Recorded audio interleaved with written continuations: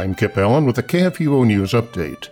Tim Hetzner, Lutheran Church Charities President and CEO, was invited to Louisiana to meet with the Reverend Ross Johnson, Lutheran Church Missouri Synod Director of Disaster Response, the Reverend Michael Meyer, LCMS Director of Disaster Response Training, and the Reverend Eric Johnson, President of the Southern District of the LCMS, to survey the extensive damage from Hurricane Laura and discuss recovery plans.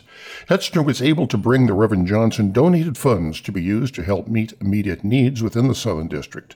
During this visit, they met with Pastor Charles Miller from St. John's Lutheran Church in Lake Charles, Louisiana, Pastor Shane McCoy from Trinity Lutheran Church in Sulphur, Louisiana, and they also visited Grace Lutheran Church in Orange, Texas, to see the damage in each of these churches.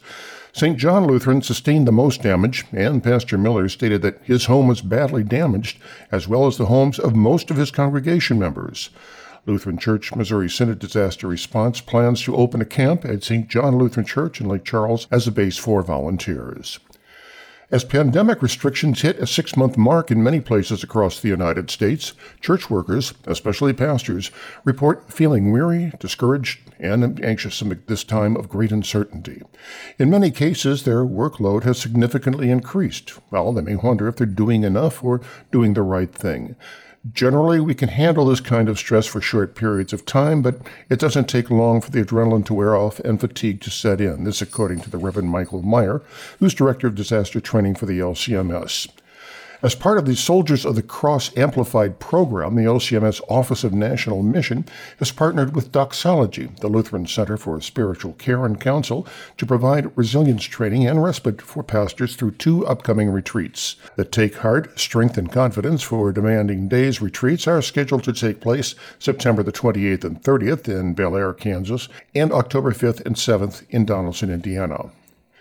10 pro-life activists were arrested last Thursday for blocking access to an abortion business in Sterling Heights, Michigan, just outside of Detroit, in an attempt to stop unborn babies from being killed in the facility. Christian pro-lifers showed up in Northland Family Planning Centers on Thursday morning, beginning their rescue minutes before 9 a.m. The term rescue refers to people actually blocking access to an abortion center to prevent unborn babies from being killed or entering the waiting room and directly interacting with the mothers who are scheduled for an abortion.